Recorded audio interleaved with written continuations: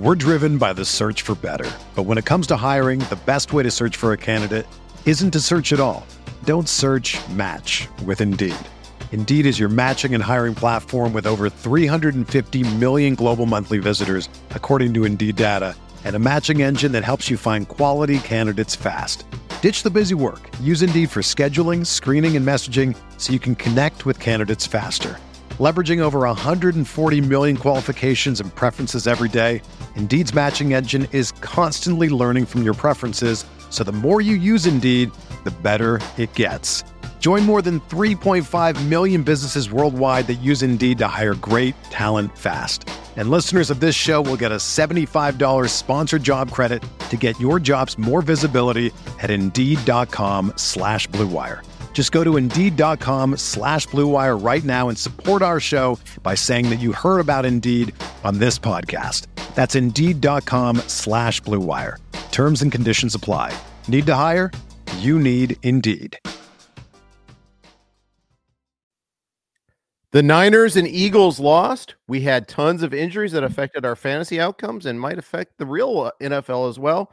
Some survivor sweats, but no real losses.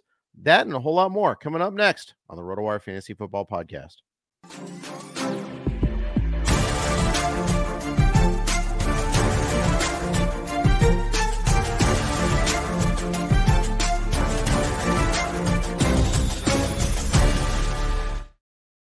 Hey, everybody. Welcome to the RotoWire Fantasy Football Podcast. I'm Jeff Erickson. He's Nick Whalen.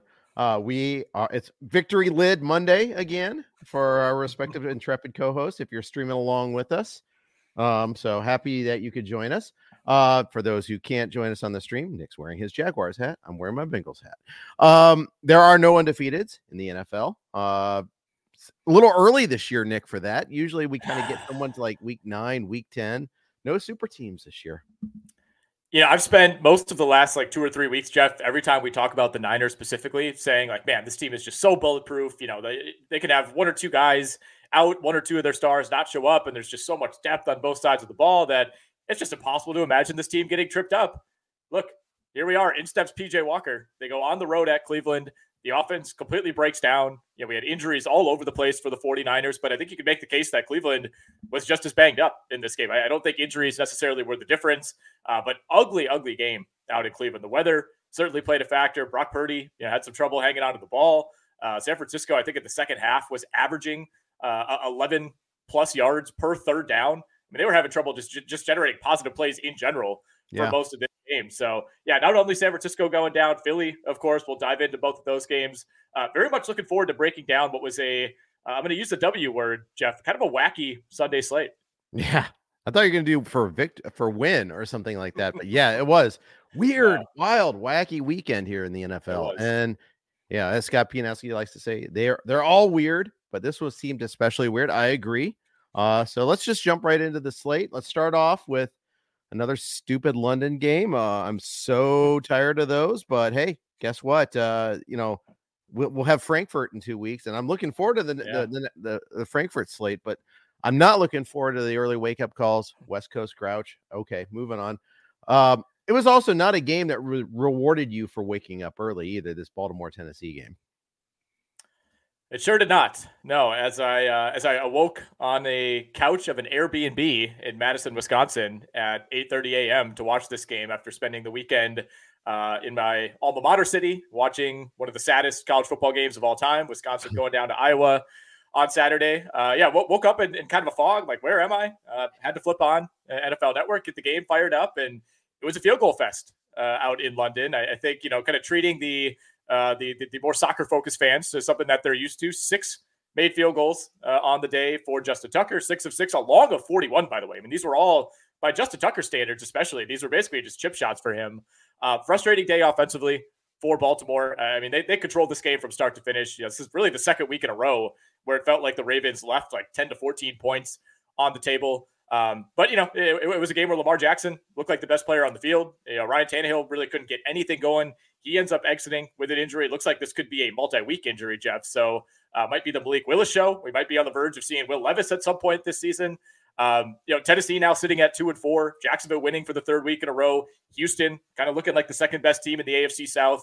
I don't think the wheels are fully off for Tennessee at this point, but these next few games, like these are high pressure situations. Suddenly, like you feel like you need to beat the Atlanta Falcons next week, and they do have a bye coming up in week 7, so that helps. But sitting at 2-4, I mean, Tennessee's kind of on the brink right now, and we kind of felt like this might be the way that this season was heading for them from the jump.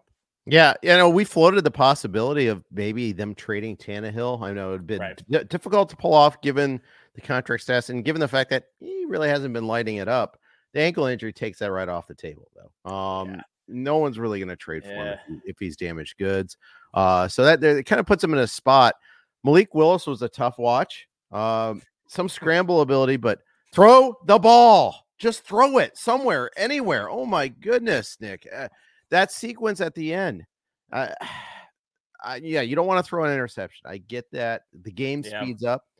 How bad does Will Levis have to be worse than Malik Willis? Because Malik Willis looked like the same guy as last year, just like afraid to pull the trigger, to the point where, the Titans ran it like 7,000 times when he started games last season. Boy, just a big mess.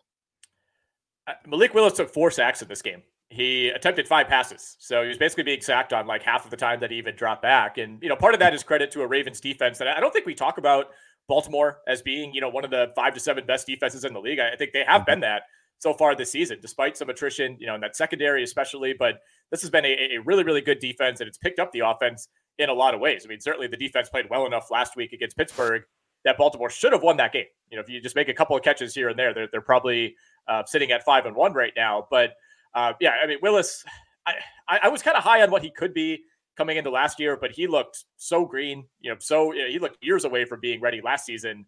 And it makes you wonder. It's like, where's Will Levis right now? If Malik Willis is comfortably the number 2 quarterback, I mean, we don't really have a firm timetable on Ryan Tannehill quite yet. Injured the ankle, stayed in. I think kind of felt like he made it worse by staying in, and then was seen on crutches after the game. But again, it is a week 7 bye for Tennessee, so that does come at a good time. But if I'm a Titans fan, I'm bracing for Ryan Tannehill to probably miss some time after the bye. I know they have a Thursday night game coming up, so a short week. Could be seeing Malik Willis, could be seeing Will Levis at some point. But you mentioned it. I mean, even if this injury didn't happen for Tannehill, like what team right now is signing up to bring him in? Like, even if you're the Jets, like, are you that excited about bringing in Ryan Tannehill? Like, Kirk Cousins is Kirk Cousins, but to me, he's on a much higher level than Tannehill, and Cousins himself said he's not going anywhere. Yeah, exactly. And he's got a full no trade clause. So he kind of controls that dialogue there too. Tennessee tends to specialize in stockpiling green room leftovers. Whether it's Malik Willis. Remember, people are talking about Willis as a top 10 overall pick at one point in time in last year's draft. Levis, we actually saw in the green room, was quite the celebrity there. It's a mess there, but we'll see. They have a bye this week. So does they have a bye. They're one of 6 teams in Bipocalypse 1. We'll see what happens with this, but with Tennessee coming out of the bye week, but poor Tannehill goes to the wrong tunnel and then has to wait for a ride to get to the other tunnel. So he's quote unquote carted off. It sounds even worse. Not quite Jamal Charles carted off, but still had to catch a ride there. Spears looked good in that one long screen pass. I thought he was going to score. That would have made things really interesting there, but instead, and I needed the cover there. I needed that score. I was like, come on, an ideal situation here is score the touchdown, fail on the 2, get the cover, and we get out of there. So the game's over with, because I didn't want that to go to overtime. Had my pre-kickoff duties for everything else and all that, but Henry actually looked good at times. They got only 1 catch for Hopkins. Baltimore knew that there was no other threat. Westbrook-Ikhine dropped a touchdown pass on the first drive of the day. This could have been a different game if he holds on to that. It wasn't a drop, but it was a not hold on play. Yeah. We saw a lot of that today, and weather, I think, kind of across the United States played a role in that. Certainly not in this game, but we saw Kyle Phillips, muff a punt that handed Baltimore 3 points right before the half too. DeAndre Hopkins wasn't having it; wouldn't even sit next to him on the bench. That ended up being big. This cover was very much in danger, by the way, at the end of the game. I mean, Tennessee, with about a minute 20 left, had a 1st and goal. They were down at the Baltimore 1 at one point, and there was an illegal block. I think it was on Tyjae Spears, kind of a cut block. That backed them all the way up. I mean, they were on the verge of just punching that in. I don't know why you don't just run it with Derrick Henry in that situation. Then Malik Willis is sacked. All of a sudden, it's 2nd and 20. from the 20-yard line. And, Tennessee at that point elects to kick a field goal on third down, knowing it's a 2-possession game.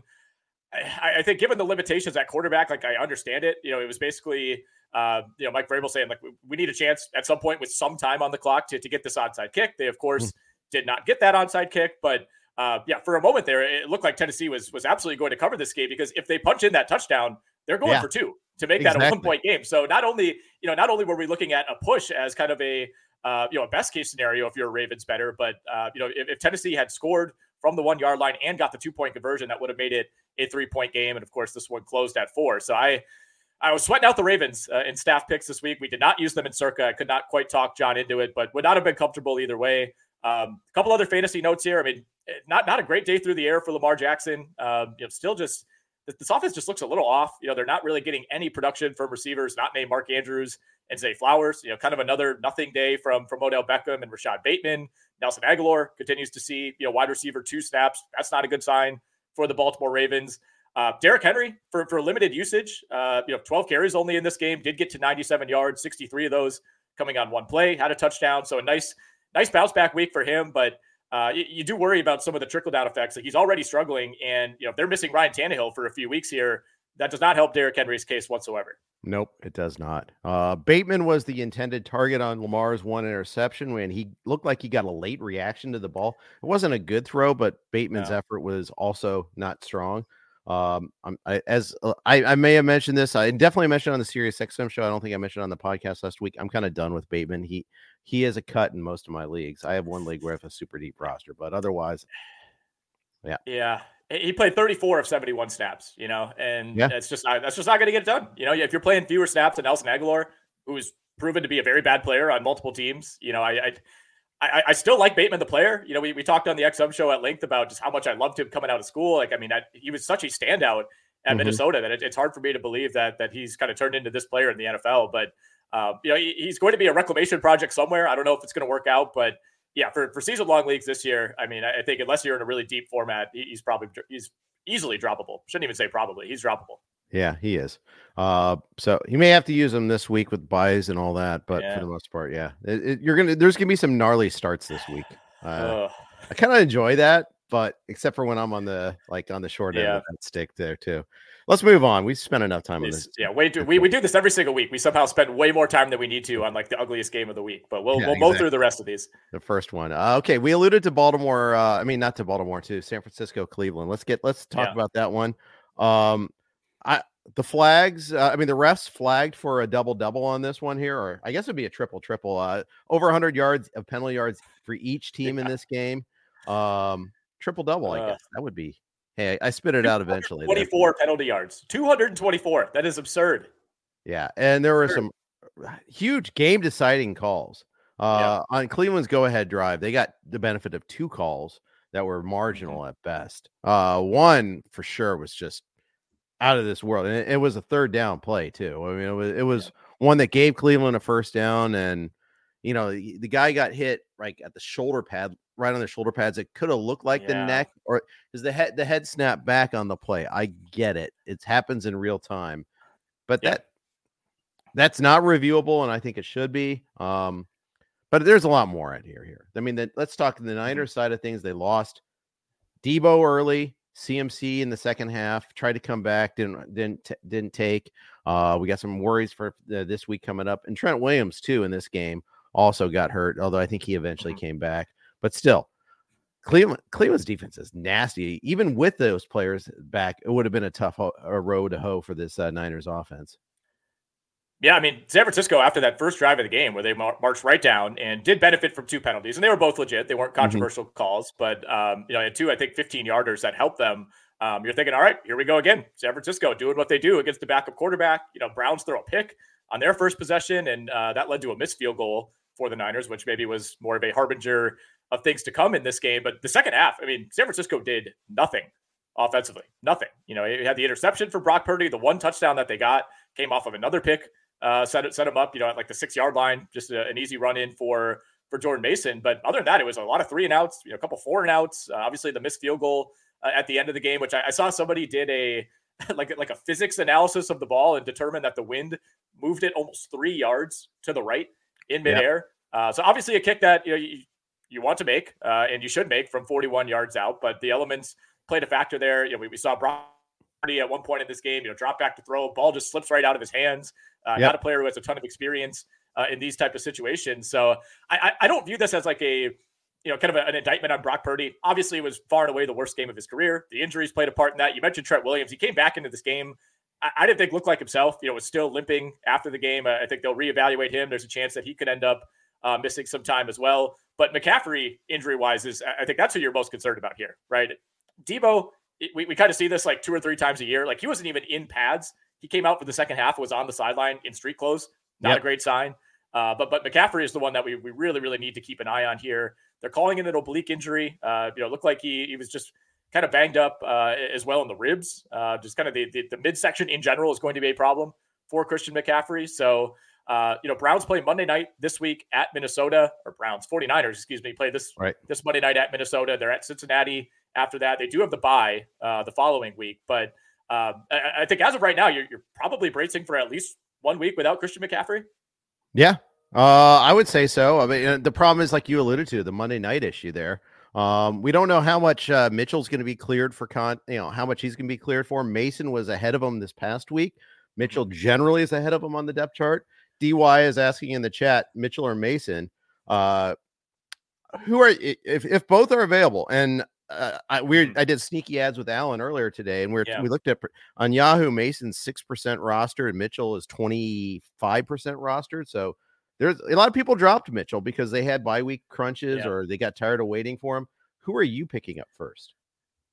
I think it's Jordan Mason for me. And honestly, I'd be comfortable with either of them because I think they're both going to have a role if we expect Christian McCaffrey to miss a week or two. You got a pretty nice matchup against Minnesota next week. You have a Cincinnati defense after that has been pretty exploitable on the ground. So I think both of these guys could be sustainable. We did see Jordan Mason play 15 snaps in this game, 7 for Elijah Mitchell. All 15 of Mason's came after the injury to McCaffrey. So once McCaffrey was out of this game, Mitchell or Jordan Mason was the guy over Elijah Mitchell. Obviously, Mitchell has a little bit more history with this team, a little bit more injury history of his own. But I would give slight priority to Jordan Mason. I do think we could see 60-40 split, even closer to a 50-50 split over these next couple of weeks. But I'm bracing for Christian McCaffrey to miss some time here. We'll see what the ultimate timetable ends up being. But with 6 teams on bye next week, chances are you're going to need some help at running back no matter what. So I would give slight priority to Mason, but I'm happy to grab both of them. Yeah, and our problem is like a lot of waivers run Tuesday night or Wednesday, but the Niners' first practice won't be till Thursday. And so we're going to have waiver runs in most of our leagues, except for maybe I have some Thursday afternoon waiver runs, but for the most part, most of mine are going to be done before the Niners even have their first practice. So Mitchell is obviously the guy that's done more over his career. So if I knew he were 100%, I'd go Mitchell, but I just can't assume that. That's my problem. So big win for Cleveland. They did this. They win without Deshaun Watson. We don't know when Watson's going to play. Jay Glazer was saying on the Fox Sunday morning preview show that Watson's got the muscle underneath the rotator cuff that's preventing him from basically having his fastball. He's basically throwing it like 85%. And you need to dial it up at times as a quarterback there. So he could play next week. He could not. The problem is they've already had their bye too. So you're not going to get, just coming off the bye, in fact, which makes it even more problematic. They get the Colts next week in Indy. Could be interesting, but could be difficult too. Yeah, we're still just going to be going week to week with Deshaun Watson. And obviously it didn't really seem like he was all that close to playing in this game. So, getting another week, that's all well and good. That's only going to help, but I don't think there's any guarantee that he's back for that Indy game. And, PJ Walker, he looked better than the DTR, but, still threw 2 picks, was not amazing by any means, although going up against a pretty difficult opponent in the 49ers. I think if you're the Browns sitting at 3-2, if you got to go 1 or 2 more weeks with PJ Walker, you probably feel okay about surviving. But this Watson situation is just strange, man. There's still kind of a, Watson versus the team element here as far as, the team clearing him to play prior to the bye passing. And I think everybody expecting Deshaun Watson to be back. And then as the week went on, it became increasingly clear that was not going to be the case. But if Cleveland has to kind of ride the ground game, I think they're okay with that. We'll see what they could do against Indy. Jacksonville didn't have a ton of success on the ground yesterday against those Colts, but it helps when Gardner Minshew's tossing 3 picks. Jerome Ford, 17 for 84 on this 49ers defense. Kareem Hunt, I thought looked pretty good. He goes 12 for 47 and a touchdown. Had a couple nice plays through the air as well. Tough to really have too many takeaways from either offense. I do think the conditions played a big part, and when you have 2 top 5 defenses going at it too, I think that really showed through. The conditions always seem to play a part in Cleveland too. I mean, week 1 was the same thing. Last year we saw it's going to get worse, by the way. It's going to get windier and colder. We're going to have some other games. So I think that's one thing you got to keep in mind when even like Amari Cooper, who looked phenomenal yesterday. Oh yeah. Is going to get hurt by this later on this season.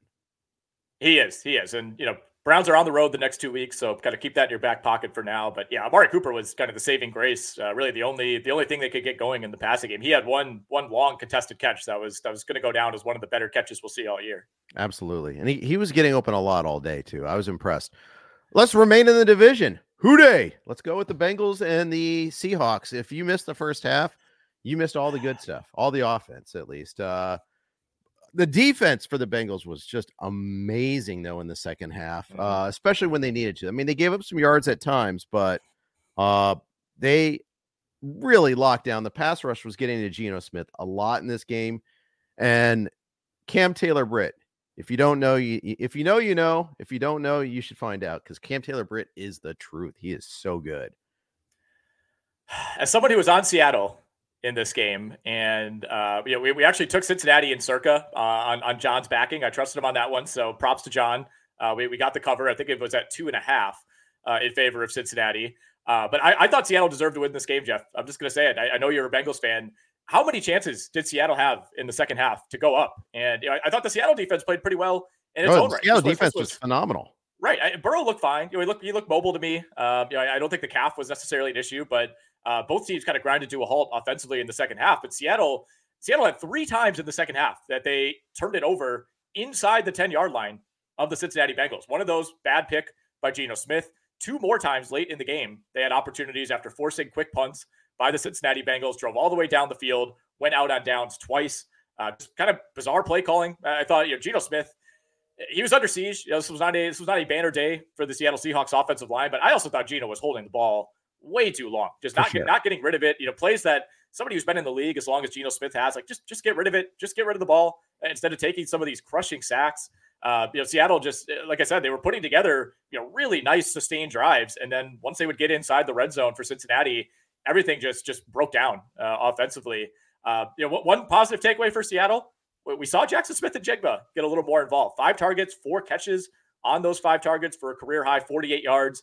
Still, not quite the massive breakthrough performance that you'd like to see. But we talked a lot about him the last couple of weeks. A slow start for Smith-Njigba. If nothing else, good to see him a little bit more involved against a good defense. Yeah, I agreed. And you saw a little bit more Charbonnet too. Yes. Saw a little Jake Bobo actually too. Had a couple of big catches. Yeah. Geno held on to it a little too long, but I think he's earned enough that he shouldn't be in jeopardy. But no. I do think maybe he's a little less mobile. Remember, he hurt his knee in the late against the Giants before the bye in that Monday night game, came back in the game. I think that affected his ability to elude the pass rush. The Bengals have a good pass rush, though. Hendrickson's a beast out there. You got Sam Hubbard on the other side who does a lot of damage, too. But Taylor-Britt was getting into Metcalf's head. Metcalf took a horrible penalty, just a horrible penalty, way away from the ball. And there's obviously some trash talking going on there, but he just straight out shoved Taylor-Britt and right in front of the ref, and is like, what did I do? Yeah, he's good for like 1 or 2 of those every year, it feels like. Yeah, he is. The Bengals' first 2 drives were awesome offensively, and then they did nothing after that, like almost nothing. Chase got open a couple times, but Seattle dialed up their pass rush. They have a legit, real good pass rush. They kept Mixon pretty well bottled up. They kept Chase pretty bottled up. Higgins had another rough game. Had a drop, had a penalty. I feel like Higgins draws extra scrutiny. Every week he seems to get 1 OPI. That's not scientific, but I feel like that's something that hurts him a little bit there, that he seems to get more negative attention from the refs than Chase does. So that's your wide receiver 64 on the year, T. Higgins, by the way. Cooper Kupp has played 2 games, and he's produced more fantasy points in PPR leagues than T. Higgins. So, yeah, I was trying to get T. Higgins everywhere. Like, he just somebody that I was always happy to grab as a second receiver. You know, there's a kind of a lot of situations where, especially if you're picking at the end of round 1, you could pair him with one of the top flight receivers, and you felt great about it. And it's been a bust season so far. And, I think T. Higgins – oh, yeah. I mean, I think at some point he's going to come around. The track record is too good. This offense is too good. And I think, the healthier Joe Burrow gets, it's not going to be as bad as it's been through 6 weeks. But, I mean, this is close to worst case scenario if you were a manager of T. Higgins. You look at some of the overall stats in this game. I mean, Seattle completely controlled the clock, completely controlled the pace of this game, and they ran 70 plays. They racked up, 170 more yards than the Cincinnati Bengals. Yeah. But, again, just could not finish drives. 1 of 5. In the red zone. So the Bengals have the 2 worst wins by expected wins. The Seattle game and the Rams game, both. Yes. Both we got outgained on it. The metrics are what they are. I mean, Bengals just know how to win. That's all there is to it, though, Nick. But not just kidding. Well, I mean, getting this win before the bye, and playing T. Higgins, having T. Higgins, even though he had a bad game, like having him emerge without re-injuring those ribs, like that is huge. Like this is. Yeah.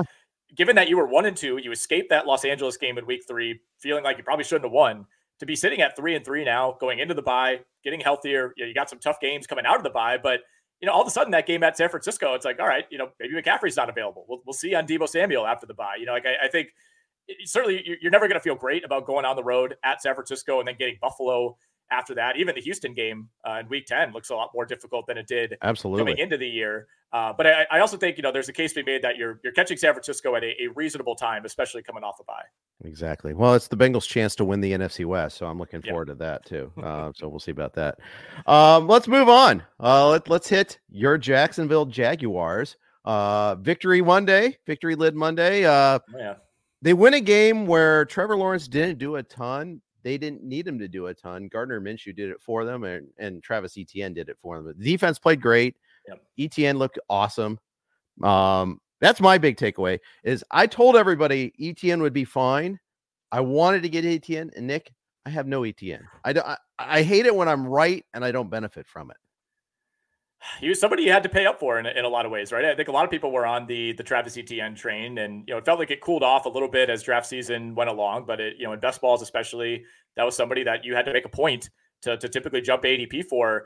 This was not a huge game for him in terms of yardage. 18 for 55, did have 1 long run, finished with 2 touchdowns. I mean, he's the RB3 now on the year, Jeff, behind only Christian McCaffrey and Raheem Mostert, thanks to these last couple productive weeks. But the Colts defense, I thought, actually held up pretty well. It was, as you mentioned, it was Gardner Minshew turning the ball over. I mean, he threw 3 picks in this game, and could have thrown probably at least 2 more. I mean, Devin Lloyd had 3 dropped interceptions on his own, and one of those he dropped, and then I believe Minshew threw a pick on the next play. So the Jacksonville defense very quietly leads the NFL in turnovers forced. 15 forced turnovers through 6 games for Jacksonville. We did not necessarily think that would be a strength for this team. I think the defensive line, the pass rush, continues to be relatively inconsistent. Did have 3 sacks today, but I think that's still an area of concern. But this secondary, playing without Tyson Campbell has been fantastic. I thought that was a mistake by Jacksonville not making more of a point to address that secondary this offseason. They held firm, but guys like Rayshon Jenkins, Darius Williams has been fantastic. Andre Cisco, all 3 of those guys had picks. This secondary has really come around for Jacksonville, and things are starting to look easier for the Jags. Like, that was my big criticism through the first 3 weeks of the season, was they were making things tough on themselves. They're throwing a lot of kind of lateral passes, short passes, not really asking Trevor Lawrence to do much. And when you have a talent like that, when you have the receivers that they have, you got to kind of air things out a bit more. And we didn't see a ton of that. I think we saw a more conservative game plan once Jacksonville grabbed the lead early, but this was not a game where Trevor Lawrence had to do a whole lot just because of Gardner Minshew, just handing Jags the football over and over and over. One last thing I'll say on this. Minshew started 9 of 9. The Jaguars gave up a 16-play field goal drive to begin this game. Like, the first quarter ended before the Jags even finished their first possession. So at first you're thinking, all right, this might be a low-scoring game. Yeah, right. I mean, 9 of 9. Like, Minshew was just nickel and diming them, and then after that, things completely fell apart. Minshew had the sack fumble on the second possession, and the Jags were kind of off and running from there. But yeah, feeling a lot better about Jacksonville. Was another relatively quiet week for Calvin Ridley. he kind of continues to waffle back and forth. Like Christian Kirk has actually kind of low key been the Jaguars' number one wide receiver since week one. He's dramatically outperformed Ridley. Bench Kirk in one league. I feel great shame about that one there. I'm loaded at wide receiver in that league. It's funny, but Trevor Lawrence got hurt at the end of the game. His knee. They play on Thursday at New Orleans on turf. How are we feeling about this? I'm not too concerned. I think there's been optimism over the last 12 hours. He's going to undergo an MRI, but we got the report that you're always looking for, which is that they don't think there's any damage. Again, we'll see what that MRI ends up showing, but I think there was some more concern because Lawrence didn't come out for the kneel downs on the final possession. But Doug Peterson basically said, I don't even know if he would have been out there anyway in that situation. Sure. So kind of a weird play where he went down late in the game, and we didn't. There was so little time left that I think Lawrence probably would have stayed in. Like he was walking around on the sideline. It looked worse, I think, in real time. Okay. Than it actually was. So I'm not super concerned. But again, the fact that you're playing on the road on a Thursday does add a little bit more concern to that. But overall, I think he's going to be fine. In terms of the backfield split for the Colts, almost 50-50. Zach Moss pulled ahead in terms of snaps late in this game. I think Jonathan Taylor was just kind of out for the last drive that the Colts had. So that's when we saw Zach Moss pull ahead. But prior to that, it was essentially a 50-50 split. With the Colts trailing most of the game, they only carried the ball 15 combined times, 8 for Jonathan Taylor, 7 for Zach Moss. So I think we got the split that we thought. Obviously, you were hoping if you're rostering either of those guys that the Colts aren't down 2 scores for the entire game and you're getting more volume. But overall, I think, kind of what you expected as far as continuing to ramp up Jonathan Taylor. Yeah, and he was very active in the passing game, which I like seeing too. There, had 6 targets, 5 for 46 on that one. There, Michael Pittman 8, got 14 targets. Of course, when your quarterback throws it 55 times, and gets sacked 3 others, you're gonna get a lot of target share there. Yep. I actually had some Josh Downs going for me. I used him in DFS. He got 8 targets. They're all short. Did get the score at least to kind of justify the day, to justify the usage, but it was one of those where was hoping for a little bit more downfield on that.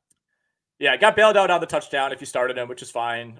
Just a play where really nice route by Josh Downs. Jags defender kind of slipped coming out of the break, and it was a pretty easy throw and catch for Minshew, 2 downs. But certainly helped there if you're getting 58 dropbacks from Gardner Minshew, not necessarily again the script that we wanted there. Alec Pierce did get hurt in this game, did not return. Saw a little bit more of Amari Rodgers of all people. I had no idea that Amari Rodgers was on the Colts. I know. Old friend Amari Rodgers there. Yeah. One of the most hated Packers of all time. It's so funny how that works. They get Cleveland next week, as we alluded to. So, I'm not going to want to start Minshew this week. I don't care what the element, it's indoors. I still don't want to face that Cleveland pass rush. No. I'll start Taylor if I have him. I'm not going to be happy about it. It'll probably be ranked around 15 to 20, somewhere in that range. Yeah, I think I'd have to start Pittman even with the bad matchup, but just because in Bipocalypse, I'm probably not going to do better. It's not a great week for your Colts next week. No. And last thing I'll say on this game, Evan Ingram, 7 catches on 7 targets for 41 yards, had a really nice one-handed catch over the middle. He's now put up double-digit fantasy points in PPR leagues in 4 of the last 5 weeks. So tight end, still a minefield week to week, but he's kind of sitting right where he should. He's tight end 6 through 6 weeks. Yeah, and Kirk, all these guys. First of all, they didn't have to throw it that much, and then there was no Zay Jones this week either. So that matters. That definitely matters a lot. I mean, Zay Jones means probably more to this offense than he should, but that is a big piece for Jacksonville. You know what I also noticed, and I haven't seen the replay of this game, but we didn't have any Agnew weirdness this week. Go figure. He didn't lose a fumble. Blowout. He did not lose a fumble. That's all you can ask from Jamal Agnew. Did not have any touches either as a runner or a pass catcher. Obviously, he's still handling kickoffs and punts, but I think I would love to see the Jaguars numbers when Jamal Agnew does not lose a fumble. I feel like they've never lost in those scenarios. They very well could be. So we'll go from one hated gadget player to another. Let's talk about the Saints and the Texans. Oh my goodness. Saints. Oh, they are such a tough watch, Nick. I mean, I know they won comfortably last week against the Pats, who are the toughest watch in the NFL. But Derek Carr is a check down master, and he kept on checking down to Taysom Hill a lot. Hill, I think, had you love that. Yes, I do. I love it. Can't get enough of it. 7 for 49 on 8 targets. So I mean, it was kind of efficient. Hill only ran at one time, so it was less Hill than I thought. But the play that stands out to me is like emblematic of the Saints offense. 4th and 4, and they throw a check down out to Alvin Kamara, and it ends up 2 yards short. And they don't convert. It wasn't even close to converting. And I understand. Hey, you get Kamara out 1-on-1 out in the flat. Take your chances. I get it. You get the ball in the hands of your playmaker, but I hate 4th down plays short of the sticks like that. Hate it. And that's the Saints offense in a nutshell. They missed field goals in this game. They're just, all sorts of weirdness going on there. So this game, the Seattle-Cincinnati game and the Atlanta-Washington game, I felt like played out almost the exact same. Like the Saints had so many opportunities late in this game to win, and they could not get it done. You mentioned the missed field goal. I think that influenced some of the play calling down the stretch. That would have only made it a 4-point game, so you still need a touchdown at that point. But I think if you look back, it's like I don't think the Saints thought they would have as many opportunities as they did. And I think you can say the same thing about Atlanta, and you can say the same thing about Seattle. And it's like all these possessions where you're either turning it over or you're going out on downs deep in the opponent's territory.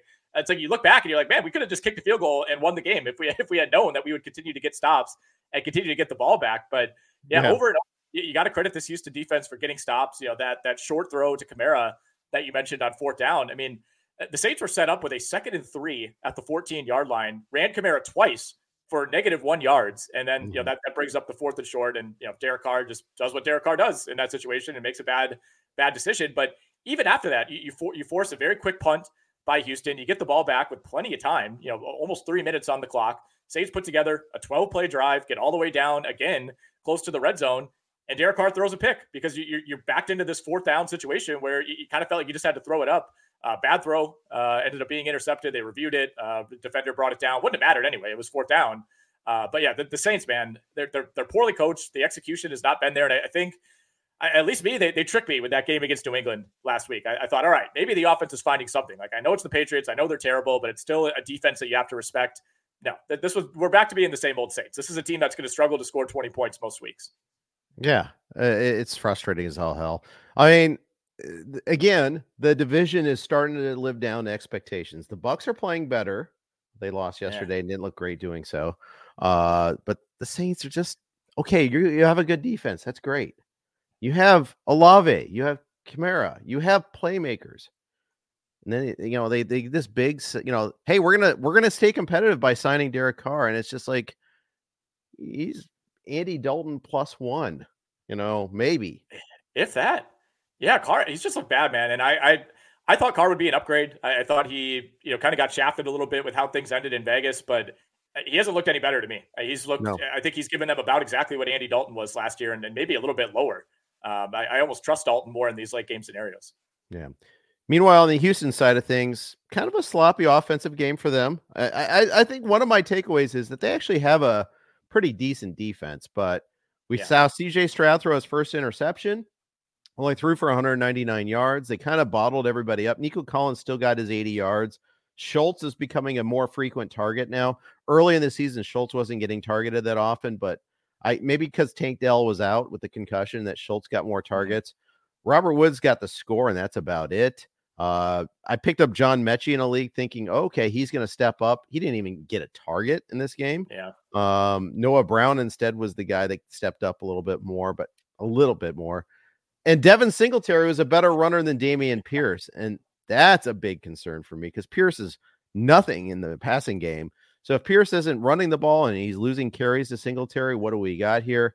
Heading into the bye week with Pierce, I'm kind of like, okay, giving him a break, and then we'll reassess after the bye with him because it's really frustrating being a Dameon Pierce manager right now. Yeah, the workload was split pretty evenly between those two. 13 carries for Pierce. He put up his usual 34 yards on those 13 carries, 12 for Singletary for 58. But what's more concerning is when you dig in on the snap counts, Jeff, 34 snaps for Devin Singletary, 21 for Dameon Pierce. So that is a notable downturn. He did run 7 routes, but like you said, they almost never look for him in the passing game. That's not really something you could count on. I mean, it's been a slog. I don't really see that changing. And now with Singletary emerging as somebody who could take some of those snaps away, I think I would say you could try to sell Dameon Pierce, but I don't know who's buying at this point. Yeah. Yeah, it's a real problem. By the way, Chandler's got a CJ Stroud question. We'll go ahead and bring that up. Chandler asks, can only hold 2 QBs. He's got Fields, who's now hurt, and the report on him, we'll talk about it, but he's not expected to play this week. And Stroud, who's on bye. Would you trade Stroud, Jerome Ford, and Terry? I'm assuming that's Scary Terry McLaurin for Burrow and Lockett. I mean, normally I would, but you got the same problem. Burrow's on bye this week too. So, I mean, I think in terms of value, this is a good trade. But it doesn't address your problem. So we'll see about that.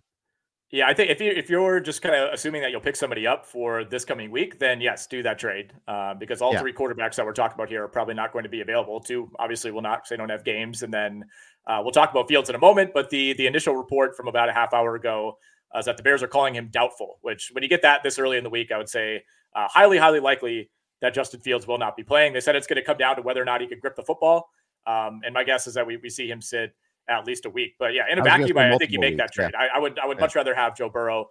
Worth noting, I mean, this was definitely CJ Stroud's worst game, 13 for 27 for 199. Did throw his first pick of the season to Zach Bond, ex-Badger, who promptly fumbled the ball back to Houston right after the pick. So it actually ended up being like a net loss of like 3 yards and then a new set of downs for Houston. And that's just kind of the day it was for New Orleans. You get that big break. Like it was funny. Like as soon as Zach Bond caught the ball, you could see, obviously not somebody who's familiar with carrying it. Like it looked like he should have fumbled. Like he was kind of doing like the LaShawn McCoy. The arms are going all over the place. Was not surprised to see that ball come out. But nonetheless, the streak is over for CJ Stroud, who, despite only having 13 completions, I mean, a couple of those were bangers, man. He had one kind of an outbreaking flag route to Nico Collins, guy bearing down, kind of leaned back in the pocket, just dropped it out there perfectly. I mean, he continues to look really, really good. Yep. And he's not going to have a first place schedule either. So, I mean, this is something that works in his favor a little bit too. Before we move on, I got to share a couple of notes. First, we're on the Blue Wire Network. Here are their ads. We're driven by the search for better. But when it comes to hiring, the best way to search for a candidate isn't to search at all. Don't search, match with Indeed. Indeed is your matching and hiring platform with over 350 million global monthly visitors, according to Indeed data, and a matching engine that helps you find quality candidates fast. Ditch the busy work. Use Indeed for scheduling, screening, and messaging so you can connect with candidates faster. Leveraging over 140 million qualifications and preferences every day, Indeed's matching engine is constantly learning from your preferences, so the more you use Indeed, the better it gets. Join more than 3.5 million businesses worldwide that use Indeed to hire great talent fast. And listeners of this show will get a $75 sponsored job credit to get your jobs more visibility at Indeed.com/Blue Wire. Just go to Indeed.com/Blue Wire right now and support our show by saying that you heard about Indeed on this podcast. That's Indeed.com/Blue Wire. Terms and conditions apply. Need to hire? You need Indeed. Everyone is talking about magnesium. It's all you hear about. But why? What do we know about magnesium? Well, magnesium is the #1 mineral that 75% of Americans are deficient in. If you are a woman over 35, magnesium will help you rediscover balance, energy, and vitality. Magnesium supports more than 300 enzymatic reactions in your body, including those involved in hormonal balance. From functional medicine doctors to mental well-being and female hormone experts, we all know that magnesium is the one mineral to improve all aspects of well-being and health. But which one? Magnesium Breakthrough from Bioptimizers, the trusted choice recommended by leading experts with 7 best-absorbed forms of magnesium to ensure your body receives the support it needs for overall well-being. Go to bioptimizers.com/balance today and use code BALANCE10 for 10% off. Support your journey to wellness at bioptimizers.com/balance. Magnesium Breakthrough from Bioptimizers, your foundation to optimal health and vitality. Also, we have our podcast today is brought to you by the good folks from Circa. Get ready for the ultimate big game parties at Circa Resort and Casino. Super Sunday is in Las Vegas this year. Watch the big game poolside at Stadium Swim's big game viewing party. I know Nick's a big fan of Stadium Swim. I love the big game. Yeah, and the big game. Massive screen, booming game sound, and a view of the pyrotechnic and visual effects throughout the game. Snag the best seat in the sun with daybeds, poolside boxes, cabanas, and more. Our touchdown at the world's largest sportsbook. Circus Sports for the Big Game Bash. 3 stories of football glory featuring a 78 million pixel screen. Book your seat with a variety of reservation options, including bottle service, open bar, stadium-style food, and more. Don't miss these legendary viewing experiences on February 11th. The Big Game Parties only at Circa Resort and Casino. Reserve today at circalasvegas.com. Jeff Erickson here with Nick Whalen, and thank you for your patience there. Let's talk a little bit about, let's stay in the NFC South. You alluded to this game earlier here, the Atlanta game, just the Washington-Atlanta game. You're right. I mean, early on, Washington was dominating this game. Late in the game, the fourth quarter was one of just a comedy of errors by the Falcons. I mean, you had a delay a game, down by the goal line there, which is just awful stuff. And then the next play, they threw an interception in the end zone where they snapped the ball with like a second left on the play clock after a delay a game, forced into a bad throw or Ritter threw on his back foot. Just inexcusable stuff here. There were some positives, but the mistakes just totally outweighed everything here. Yeah, the late game execution, the red zone execution was just unbelievably bad by the Atlanta Falcons. Multiple times where it seemed like there was some confusion getting the play in, some confusion, trying to change the play as the clock is going down. I compared this to the Cincy-Seattle game, as well as the New Orleans-Houston game. I mean, Atlanta had chance after chance after chance after chance to win this game after going down 24-10. Ritter throws his first pick of the day on the first drive of the second half. And you're thinking, all right, this might be over the way Washington's playing. And from then on, Washington finishes punt. And Atlanta just, kept having opportunities. They scored a touchdown towards the end of the third quarter, opted to go for 2, did not get it, made that an 8-point game. And I feel like that, I don't know if that just kind of led to some uncomfortability or what, but it felt like Atlanta was pressing from then on out. And I mean, both of the interceptions by Ritter, horrible. I mean, especially the second one, kind of off his back foot, throws way short, easy interception in the end zone. Another game where I think, again, if Atlanta knew that they would keep getting the ball back over and over, it's like, oh, we'll just kick 3 field goals and win this game by 1. But they were repeatedly able to get into the red zone, and things just fell apart from there. For a team that has so many weapons and 2 really good running backs in Tyler Algier and Bijan Robinson, the amount of passing in the red zone to me is bizarre. Like Desmond Ritter, that should be a desperation situation only. He should not be throwing the ball when you're within 10 yards of the end zone and you have this offensive line and this running game.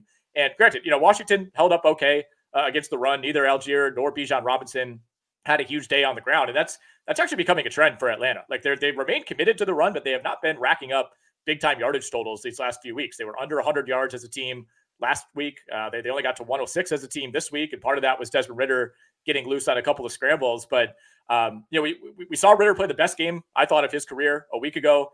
He got to 300 plus yards in this game. That is a lie. If you watch Desmond Ritter in the second half, it was disastrous. If you just watch Arthur Smith's face in the second half, you knew what was going on. I think this is a coach that has lost faith in his quarterback. It seems like they're really resisting, the Taylor Heineke talk, but you got to think about it at this point, man. I mean, this was brutal by Desmond Ritter. It was, and opposing teams are saying, okay, Bijan is not going to beat us. With this running game, we're going to take that away from you. We're going to make Desmond Ritter beat you. And they barely pulled it out against Houston. But, the Jacksonville game, he was terrible. The Detroit game, he was pretty terrible. You notice in the Detroit game, Detroit shut down that running game big time. Yep. Detroit's awesome against the run. Not a real shocker there. But Washington is just okay against run, and they loaded up against that. And then later on, they dialed up the pass rush when they had a lead, and they were trying to protect that lead. Roberto asks about a Bijan trade. Roberto in the chat asks, what about Breece Hall for Bijan? Breece Hall, he's getting more work now. He's looking pretty good. The Jets have their tough part of their schedules done. They're on bye this week, but they're one of the 6 teams on bye-pocalypse. But I don't know. I'm thinking about this one here, and I almost can kind of see it, except it's a similar team profile. Team led by a bad quarterback with a great running back. Yeah, and I think Bijan and Breece Hall have been really comparable so far. I think the kind of boom bust potential has been very similar week to week. I think with Bijan, The workload has been there no matter what. I mean, he's had double-digit carries in every game, regardless of the script. He still had 5 catches for 43 in this game. So I still think I trust him to have a higher floor week to week, but I think Breece Hall has to be viewed as having a higher ceiling at this point. And, if you're concerned about bye weeks, like you said, Jets are off this week. Atlanta doesn't have its bye until week 11. But I would consider that trade, man. If you're frustrated with the Bijan Robinson experience, I mean, these last 2 weeks, 27 carries for 83 yards. The teams are loading up. Like you said, teams are going to force Desmond Ridder to beat them. I think you'll happily, cede 300 plus yards to Desmond Ridder every week, because the more he's throwing the ball, the more that creates opportunities for turnovers. And we saw that yet again. Yeah. Bijan was the target on the game-ending interception on a slant. I was like, which wide receiver is it? Oh, no, that was Bijan running a slant. And honestly, it was a good play by the defender breaking on the ball. And he might have gotten away with a little bit of a hold too. But, that one, it was like kind of excusable, especially for the game circumstances. They just had to get it done. But still, yeah. There was they wasted time on that drive, of that very last drive too. I mean, there's just the whole thing was just very frustrating to watch. Washington side of things, Terry McLaurin didn't score, but he looked really good. They made a point of throwing to him early. I think after all the talk about him and Dotson not doing much in the Thursday night game against the Bears, they made sure to reestablish Scary Terry. They didn't do that with Dotson though. Dotson is just, for whatever reason, he is just not getting the work. Only 1 target in this game. I mean, it's tough to roster a guy in this situation because, Samuel's getting more looks. Diami Brown only got 1 target, nearly came down with a deep ball. But this also was a game where Howell had a hard time getting rid of the ball. He got sacked 5 times. I think scrambled a few others. I think Sam Howell is just a free sack, is what he is. Yes. He holds that ball a long time. But I think that's one of the reasons why Dotson gets hurt a little bit too. Yeah, I mean, the snaps have been there for Dotson. He played basically the same number of snaps as McLaurin in this game, ran 25 routes, but just 1 target. I mean, this was a very heavy Terry McLaurin game. Curtis Samuel was the only other player who had more than 1 target in the passing game for Washington. And, the offense kind of turtled up in the second half. They really didn't do anything after that initial touchdown following the first Ridder pick. So I think that was a little bit part of it. Commanders, that's where a lot of those sacks happened as well. I thought the Falcons defense certainly played well enough in the second half and given the 3 turnovers to win this game. But yeah, it's been a frustrating experience for Jahan Dotson owners. I mean, I don't think at this point he's remotely startable. I think you can justify maybe hanging on to him on a bench, but you can't throw him out there right now. I mean, this week, if you can't start him and there are 6 teams on bye, he has to be a cut then, doesn't he? I think so. And, I think you can try to trade him again, but you're trying to trade him at his lowest point. So, good luck getting that done. I mean, even if you could just get some depth piece that you feel a little bit better about, but he has the 1 touchdown on the year. That was in week 4 against Philly. Other than that, he's had 2, 3, 4 catches in most games, but, nothing down the field really. Does not have 1 explosive play on the year. Every single catch has been for less than 20 yards. Yeah, that's right. That's right. So, I think it's kind of abandoned all hope for me, at least, on this one here. All right. That's enough of that game. Moving on. Let's talk about a happy game here. We'll stay. We got one more team in the NFC South to discuss in the early slate, and that's Carolina. Kind of a fun game, a little bit there. Carolina gets off to that 14-0 lead. I was on the Rams this week in Survivor, so I was like, Miami was my primary threat. I'm like, all right, would this be a miracle of all miracles? Will we see Miami lose at home? No, we will not. In fact, it won't be close. But for a quarter, it was fun. Yeah, it's 14-0 Carolina to open this game, and they went 3 and out on their first possession, and you kind of felt like it was going to play out as expected. But 2 3 and outs for the Dolphins on their first 2 possessions, gained only 5 yards, and then 2 of the best drives all year for Bryce Young and this Panthers offense. Made a great throw to Adam Thielen for a touchdown, kind of looping it over a couple of defenders into the back of the end zone. But this is the reason that we're comfortable betting the Miami Dolphins minus 13.5, Jeff. That was one of our plays in Circa Million this week, and obviously did not feel great about it when it was 14-0, but Miami could just pile up points so quickly. And it felt like after forcing, a 4th down stop on the Panthers' 4th drive of the game, the switch flipped for Miami, and that was that. Immediately put together a 3-play touchdown drive on a short field. They put together another touchdown drive just before the half. And of course, after falling down, 14-0, they're leading by 7 at the break. Got a little bit dicey in the second half. Mike White came in relief of Tua, immediately throws a pick six. But Miami got the ball back, ran the ball every single play on that drive, resulted in a touchdown for Salvon Ahmed. But this is now like the third or fourth week in a row where if you look at some of the total stats, like Miami got beat in time of possession. They got beat in total plays run. And yet you look at yards per play and, they're 2.1 yards per play better than Carolina. Like they're a weird dichotomy of an offense where they run the ball a ton, but they don't typically control the clock. They don't typically control, the play breakdown because of how quickly they tend to score. Yeah, that's right. And they don't care about that. They just don't. No. It's pretty wild there. So, yeah, it is kind of fun to see that. Christian McCaffrey is the leading fantasy point scorer among running backs. Kyren Williams is number 2. But right there is Raheem. No, that's not true. Number 2 is actually Raheem Mostert. Yes. After this week, it's Mostert, who 34.2 points in PPR leagues this week, which, it felt like kind of an obvious smash spot for him with Achane being out, but could not have really gone better if you're a Mostert owner, and obviously you're starting him everywhere at this point. That's not even a question. Behind him, Chris Brooks was in the mix. Salvon Ahmed was in the mix. We did not see any of Jeff Wilson this week. Will be interesting to see if he ultimately works his way into the mix. At his practice window opened up this past week from IR. I think he'll be a part of this backfield as long as Achane is out. But Mostert, very, very clearly the guy at this point. Another huge day for Tyreek Hill, despite going out, missing some time in the second half with a cramp. I initially looked worse. He had a long play, kind of ran to the sideline, was gimpy, kind of reaching at like his hamstring area. And you're thinking cramps was kind of the last thing on my mind at that point. I thought he pulled a hamstring. Right. Started to worry. Yeah, I didn't think he was coming back into the game, and you're starting to wonder, okay, what about the next couple of weeks? But he ended up returning, immediately had another big play once he came back into the game. 6 for 163 for Tyreek Hill. It was just a cheat code every single week. And Adam Thielen still doing what he does, man. 11 for 115 and a touchdown, man. I did not consider drafting Adam Thielen anywhere, and I'm regretting it. Oh yeah. Well, I kind of thought, okay, sure, he'll get some volume early, but he doesn't have anything left. I thought. Oops.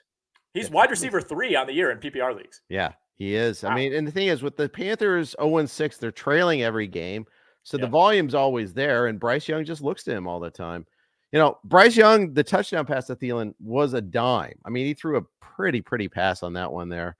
But that was his only touchdown pass. And he, much like Sam Howell, he's a free sack also. 4 sacks yesterday. Just a sack machine. At least he didn't throw any interceptions this time. So, or put the ball on the ground, which is something different. So good for him on that. Chuba Hubbard looked pretty good, as the sole back. Essentially, Raheem Blackshear got like 5 carries. I thought we'd see more of your guy Laviska Shenault, but he only got 1 carry. Yeah, I don't know if the NFL stepped in and said he's just too dynamic. It's not fair to the opponent if Laviska Shenault touches the ball too many times. But yeah, I was hoping for that as well. Hubbard looked good. I've always kind of been out on him. The last couple of years he'd had his opportunities whenever McCaffrey would go down, and it always felt like D'Onta Foreman just dramatically outplayed him. But 19 for 88 against the Dolphins defense, had a touchdown as well. Didn't really do a whole lot in the passing game. Neither he nor Blackshear made much of an impact there. And yeah, you mentioned with Bryce Young. This was a fine game for him. It wasn't a disaster, but the thing with him is like he's semi-mobile, but like, if there's any contact whatsoever, like he's going down. Like he has no ability to like bounce off of rushers or really feel that quite yet. It's like if you're getting remotely close to him, he's just kind of going to hit the ground for his own safety, which ends up hurting the Panthers. Carolina 0 for 4. Tried to convert 4th downs in this game as well. They actually moved the ball throughout the game, but some big stops by that Miami defense. And now Miami moving to 5-1. Things are looking good. It feels like they haven't played that well, these last couple of weeks, and they're still, winning games by 3 scores, no problem. They are at the Philadelphia Eagles on Sunday night in Week 7. Yeah, huge part of the schedule coming up for Miami. You got Eagles, you got the Frankfurt game against the Chiefs coming up. Boy, I can't wait for that one. That's one I don't mind waking up early for, so that should be fun. Carolina, Frank Reich is relinquishing play calling duty. He is. His choice, he said, even though you've got a meddlesome owner in David Tepper who meets with him every week. kind of Jim Irsay sort of vibe right there, or Jerry Jones giving press conferences every week on the injury report. I mean, what? It's such the NFL is so weird. But hey, we'll see what happens if that changes anything there. But we'll see. And at some point, we'll see if they trade for that receiver that's been long rumored, if they're going after that. But hey, I tend to think 0-6 teams don't add players, but we'll see. Hey, got to get Adam Thielen some help.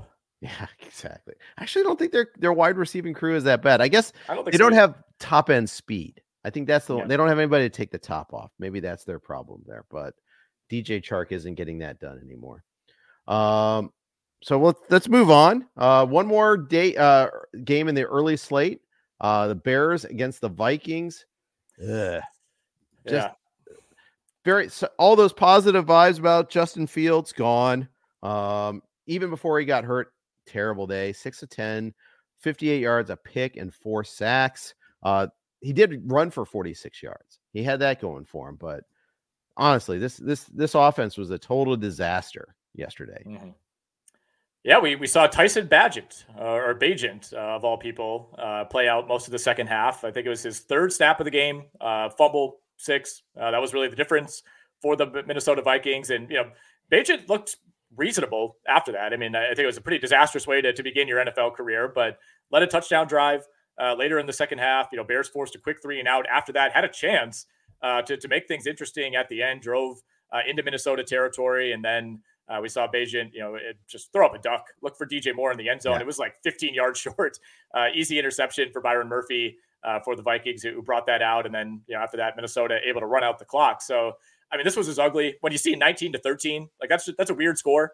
Something weird has to happen for games to result in 19 points. And this is exactly what that was. I mean, Minnesota did not look great by any means, certainly felt the loss of Justin Jefferson, just 181 yards passing for Kirk Cousins against a Bears defense that has let everybody, kind of walk all over it this season.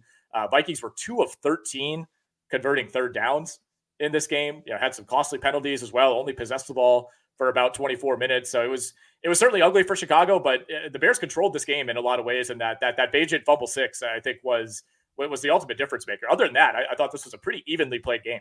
Yeah. I saw a Chicago Sun-Times article on Twitter, advocating that Bagent deserves a real chance to win the starting. I don't know about that. Like, undrafted free agent out of Shepherd. He did beat out PJ Walker, who we talked about earlier, and Nathan Peterman, which is less of an accomplishment, but still, come on. Justin Fields has his faults, but let's not get too silly here. Yeah. Well, I think we're going to see Bagent on Sunday against the Raiders. I agree, but I also think this is Justin Fields' job. All right, when he's back, he's going to be the quarterback, and that could be as soon as week 9. They're at the LA Chargers. We'll see. I'm interested to see how they look against the Raiders. We'll talk about their just dominant victory over the New England Patriots in a moment. But I think that's a relatively soft spot if you're Bagent looking to make your first NFL start. So I don't know. I didn't really see anything that would prompt me to say that this guy needs a chance to be the starter. No, not at all. He's going to get it by default, but I don't think this is really an audition. I think it's just a kind of a Band-Aid until Justin Fields is ready. And again, the Athletic reporting earlier this morning that it is a dislocated right thumb for Justin Fields. He's going to avoid surgery. At least that's the hope. And then it's just about, that recovering to the point where he could grip the football. And I don't think that's going to be in week 7. So tough spot for the Bears now, sitting at 1-5. Minnesota, meanwhile, 2-4. Still, I don't think the Vikings have really shown me anything to think that this is a team that could, explode over the second half of the season. You get the 49ers after this. After that, then it's the Packers, the Falcons, the Saints, the Broncos, the Bears, and the Raiders. So that there is a stretch here where Minnesota could try to get this thing turned around, but this just looks like a pretty toothless offense to me. Yeah, it really sucks not having Jefferson there. It's a big difference. It hurt. Because this was a very plus matchup, and they very little with it. Madison 18 for 44. Against the Bears. Against the Bears. Yeah, exactly. If it weren't for the defense, almost no Cam Akers, by the way. Nine snaps only for Cam Akers, so it was like a 90-10 split for Madison. Yeah, they've kind of figured out that Akers can't play, but the problem is nobody else can either. So they're back into that boat. But maybe it's a Ty Chandler account again here. I don't know. We'll see. I don't know, man. I don't know. We saw a lot of CJ Ham, kind of going with these heavier sets for Minnesota. Jordan Addison, thought this might be a smash spot for him. Just 3 catches, did have 5 targets, got in the end zone. So if you started him, ended up being okay. TJ Hawkinson, 6 for 50. But disappointing day overall. I think even, post Jefferson, we knew this offense would fall off. But like you said, I mean, this was kind of like the best spot to begin this stretch without Justin Jefferson, and the passing game just couldn't get anything. I mean, 5.8 yards per attempt for Kirk Cousins. Yep. And Kirk Cousins, by the way, has a full no trade clause and said he doesn't plan to waive it. That could just be a negotiating posture, or he needs to be demonstrated he's landing in the right situation. And maybe this might be a "don't trade me to the Jets" sort of comment. I don't know. But regardless, there you go. Let's move on to the afternoon slate. Let's talk, you alluded to it. Let's talk about that barn burner game between the Raiders and the Pats. Also known as me getting a miracle cover on the Raiders there with the safety for the cover. You got to love that. 21-17 is the final. It was a 3-point spread on that one there. The Raiders were the dominant team the whole time. They deserve, I mean, somehow they didn't deserve because they couldn't put the ball away and when they were in the red zone. But they were the better side the entire game, and somehow the Pats had the ball with a 2-point deficit, a chance to even win the game. Instead, they give up the safety sack where just a couple of the worst blocks you'll ever see, and on that sack by Max Crosby, beat 2 guys. They were like ole, but it was pretty funny. Yeah, the right tackle especially. There was a view that they showed kind of on like a reverse view, and he just totally whiffed on one of the best pass rushers. Didn't even get a hand on him in the NFL, and Max Crosby. And extra frustrating if you're in New England +3 better, because at one point on that drive it was 2nd and 4 from the 15. Then they had a hold, and then they had a delay of game on 3rd and 11 to back them up to the 4-yard line and make it to the point where Mac Jones is getting that snap in the end zone. So it never should have come to that. It's not like the Raiders punted and pinned him at the 1-yard line. I mean, New England backed itself essentially into a safety situation. That was like the one thing you could not have if you were betting New England. And of course it happened. You kind of knew as soon as the ball was snapped, like Crosby was so far in the backfield that there was just really nothing that Mac Jones could do. In New England, interestingly, they were down 9, kind of going into the fourth quarter, put together a 17-play, almost 10-minute scoring drive to make this a 2-point game. And it's like, all right, that's all well and good, but they burned off so much time on that touchdown drive that it almost came back to hurt them. I mean, by the time they scored and kicked it back to the Raiders, I mean, it was like 3 minutes left in the game. Yeah, that's right. But that's what they can do. I mean, they have no playmakers. I mean, none. It's Kendrick Bourne getting 8 here, 7 there, 9 there. Ramondre Stevenson, he actually got in the end zone this time, and his per carry numbers were a little bit better, caught 5 passes. So this is a promising game in a way, but Zeke was on the field more, had a long run called back. Otherwise Zeke would have had the better day. I don't know. It's hard to see a whole lot of hope for the Pats. I mean, they're quietly. I meant to mention in the Bears breakdown that the Bears have currently have the top 2 picks in next year's draft. Yeah. But the Pats are right there for in the Caleb Williams sweepstakes. Well, and they got the Bills and the Dolphins the next 2 weeks. So there's a pretty good chance this is going to be a 1-8 team. And honestly, they should probably be 0-6 right now. You think back to that Jets game where it was the broken coverage. I forget who was like their 3rd string tight end broke loose for a long play. It's like, you take that away, and that was really the only thing they got on offense in that game against the Jets. I mean, it's gone from bad to worse, right? And this is one of those spots where, it's one thing to get blown out at Dallas. I think we all kind of saw that coming. It's another thing to lose 34-0 coming off of that blowout at home against the Saints. But this spot right here against the Raiders, Bill Belichick, it feels like, has always had this huge advantage against his former pupils, going up against Josh McDaniels. Like this was a game that in the past, the Patriots would always find a way to win.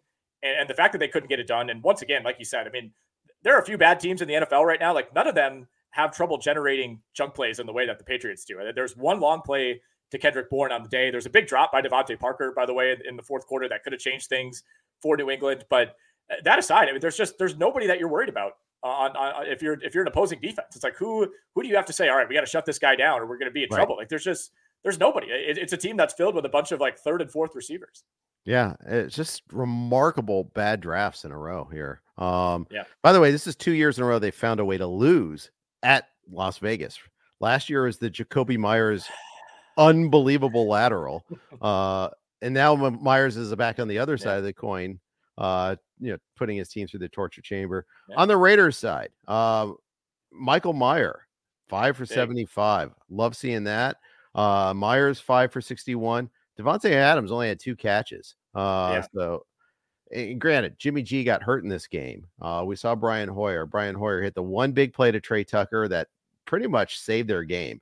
And then because otherwise, I think that they were going to be in a little bit of trouble there. It was 13-3, I think, at the time. They got some points off of that drive, or 13-10 at the time. It's just, the Pats had just scored, is getting close, and now Jimmy G's out. And they got some points at least out of that. But they really struggled in the red zone otherwise.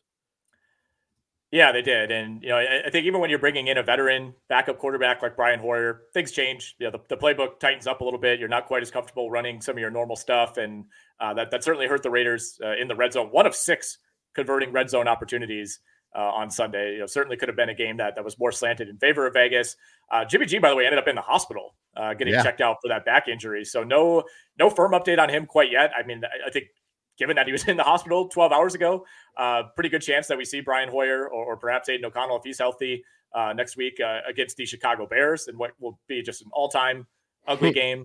You mentioned Michael Mayer. That was kind of the one big fantasy takeaway here. Like there's nothing to say about New England at this point. It's just the same story every single week. Like we can keep trying to like scrape together some positives for Ramondre Stevenson, but that situation is what it is. Michael Mayer played 100% of offensive snaps when the Raiders were in 12, 21, and 22 personnel.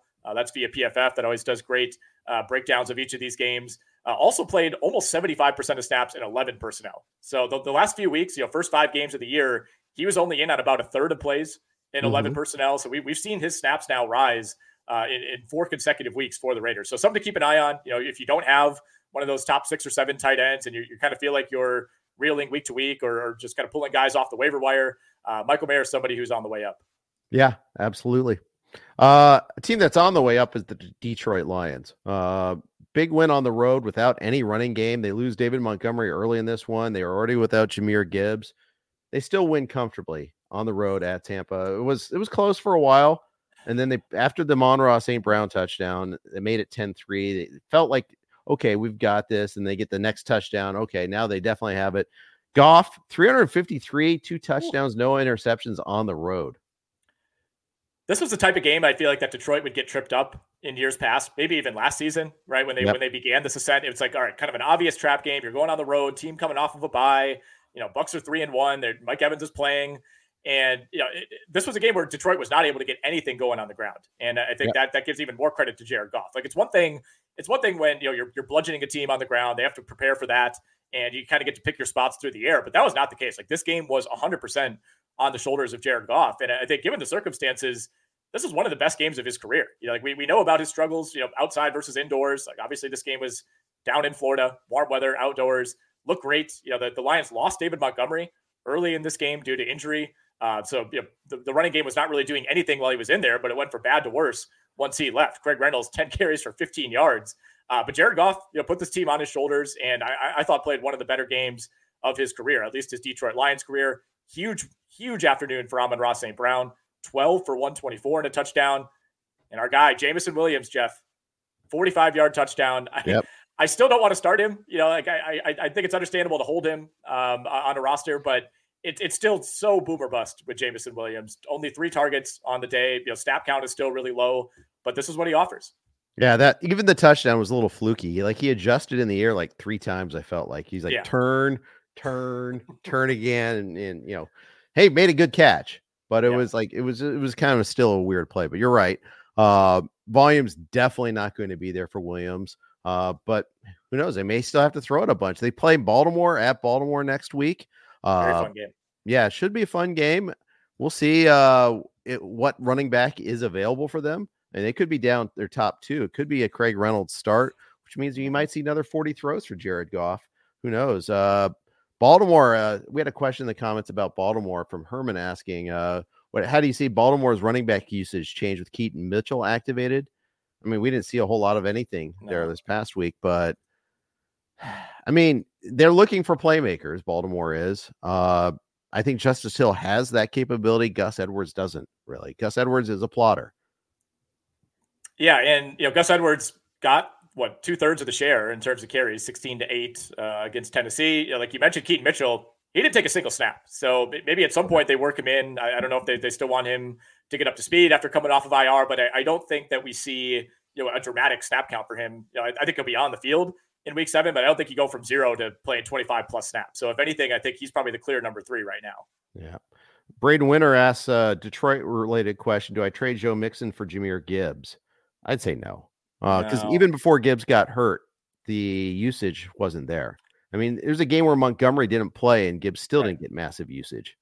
Yeah, and we'll see on Montgomery. If we get a report, it was a rib injury for him. If he's out for significant time, maybe that changes things as far as your outlook for Jahmyr Gibbs. But you said exactly what I was going to, which was we kind of had him in the perfect setup already this season, and the Lions still did not want to use him. I think the Atlanta game stands out as, okay, 38 snaps, 17 carries. That's what we want to see from Jahmyr Gibbs. But, against Green Bay the following week, played 10 fewer snaps. He had the game, I think it was week 2 against Seattle where he had 7 catches. But that's the other thing is like the usage in the passing game has not been quite consistent enough for me to offset the fact that they want to use him as a distant number 2 in the running game. So I know, Mixon's not as exciting by any means, but I'd rather have him and just get that floor week to week. Yeah. And speaking of the Baltimore running backs against Detroit's number 1 against the run right now. So this defense is for real. And they're missing guys too. I mean, they're missing some key players on the defensive end, and it has not mattered. I thought Detroit was overrated. I thought they were going to be a team that would make the playoffs, but wouldn't really sniff that upper tier in the NFC. But I think they are very, very clearly the 3rd best team in the NFC. And if you want to make the case against Philly or against San Francisco, I think there's now reason to at least have that conversation. Yeah. Prior to this week, I thought there was a teardrop for sure between San Francisco, Philly, and then to Detroit. I would still say there's a teardrop between a healthy San Francisco to Detroit. Oh, yeah. But I think the gap between Detroit and Philly has narrowed at least a little bit. But then again, because I don't think Philly completely has their offensive mojo right now. I think they do miss they miss their offensive coordinator. They have a new offensive coordinator, obviously, this year. We'll get to Philly in a second because there's some baffling things going on there. In fact, let's go ahead and move on to that game right now.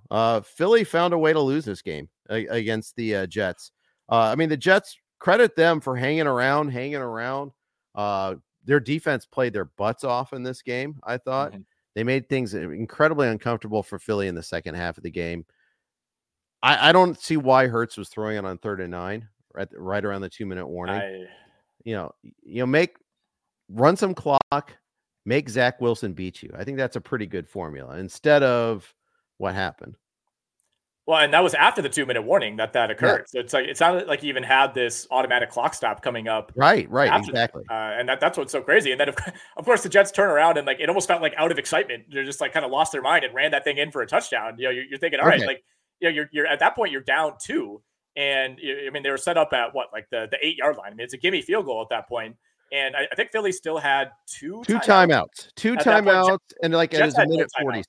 Yeah. Yes. Yeah. So for one, Philly, should have just run the ball and punted on 3rd down. They did not do that. And then, the Jets get it back. And all you got to do at that point is, you're not going to be able to run it all the way down, but you could have run it under a minute. And, you're assuming you make the field goal, you go up 1, and you're kicking it back to Philly, and they'll have 35 to 40 seconds to basically go 80 yards and beat you. I don't know. You wouldn't have to go that far though, because you would have been up 1. So I think Hull was fine scoring on this one here. And I argue this on Twitter a little bit because the 2 timeouts were key. Elliott's made a 60-yarder before. Now I know he missed a field goal earlier in the game, but we know he's capable of a long distance kick. Mm-hmm. If you're only up 1, then you lose to a field goal. So true. I could see it, and because if they get it to 3rd down, then all of a sudden Philly's going to play defense, and you're not guaranteed the touchdown. Right. And not at all. Strange things happen. You could have a hold, you could have a turnover. I was okay with the touchdown. Let's just put it that way. Yeah, fair enough. With the 2 timeouts, it makes it a debate, because again, you don't have the opportunity to run it down to 4 seconds and kick that field goal. So I understand that. But it was just funny how quickly it all happened. I think the commentators even noted I don't know if they wanted to score that. But it's a lot easier said than done, to fall down at, I think maybe ideally you go down right at the goal line and feel good about pushing it in after making Philly burn another timeout or 2. But like you said, you don't want to get to that 3rd, even if you're at the 1-inch line against the Eagles defensive line, you don't want to feel like you have 1 down to push that in there. So I get that. The bigger takeaway for me, I mean, obviously everybody's going to talk about Jalen Hurts throwing 3 picks. It was bad. One of them was I didn't really think on him, but the one at the end was just a brutal decision by Jalen Hurts to even throw that ball. Yep. Philadelphia could not run on this Jets defense. This was an amazing game from start to finish for the Jets defense. DeAndre Swift, 10 carries for 18 yards. We haven't seen him bottled up remotely like that all season. Philly finished with just 80 yards rushing as a team, and over half of those were Jalen Hurts, who had 47 yards on 8 carries. So, I mean, this was the first time all year that Philly had really been shut down like that on the ground. They did lose Lane Johnson in this game. Does sound like he's avoided a long-term injury. I believe it was a high ankle, so could miss some time in the short term, but doesn't look like it's anything that's going to be compromising as far as what it means for Philly over the rest of the regular season. Yeah, and it affected that game. I think it did change the game because Philly got their 2 touchdowns in the first half, right? Yeah. So I think it's not a coincidence that they struggled after Johnson got hurt. I think that Hurts had less time, and obviously, like you said, they couldn't run the ball at all. Had a big fumble too before half. Yeah, they were driving again. Like they had just put their second touchdown on the board, held the Jets to a field goal. We're over midfield, and then DeAndre Swift had a big fumble. I think if you're Philly, you're thinking at least 3 points before half, and that turned into a field goal for the Jets. Yeah. The Jets, Zach Wilson had a rough day, to be expected against Philly's defense. Only 186 yards, 5 sacks, but no interceptions. Pretty huge. No fumbles. Also pretty huge. The other thing is they got the ball in the hands of their stars. Yep. Garrett Wilson had 8 catches for 90. Should have had a big gainer, but Allen Lazard had a baffling penalty. Breece Hall got the touchdown as we saw, but he had 12 carries and 5 catches, which you like to see. They didn't mess around too much with Dalvin Cook anymore. That's no longer a timeshare. That is a straight up backup role now. That's all that is. Yeah, and that is you're comfortable dropping Dalvin Cook if you haven't already. I mean, he played 9 snaps in this game. He is, if anything, I think he's their third back, right? I mean, Michael Carter played 13 snaps and had just as much of a workload. He's in there in more passing situations. Dalvin Cook, I mean, I wouldn't call him a bust just because I think there was enough skepticism about what the role would ultimately be, but it's been pretty much worst case scenario through 6 weeks, and you could go ahead and cut him. Garrett Wilson, you mentioned it was a pretty gross day once again for Zach Wilson, but 8 for 90 for Garrett Wilson. Should have had that other long one with Lazard on the penalty. He's wide receiver 18 through 6 games. And of course, some teams have had their bye, so there's a little noise there. But does this feel like pretty much best case scenario based on how we were talking about him coming out of the Rodgers injury? It was like fire sale. Get rid of Garrett Wilson if you can. And look, he's not going to reach anywhere near the heights that we thought he could.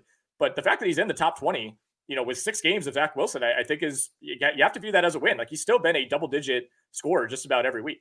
Yeah, he has. And, better times are coming, too. They have the bye week now. They've had a pretty tough schedule stretch. Now they get Giants, Chargers, Raiders, Bills. Okay, that's going to be a tough one, although Bills have some key personnel losses. Dolphins, Falcons, Texans, Dolphins again. Point is, there are opportunities here for them, at least offensively. These, you're not exactly running up against Murderer's Row. You do have a Cleveland game late in December. That's going to be a tough one there. And then at the Pats to end the season, that'll probably be ugly weather-wise and maybe ugly altogether. But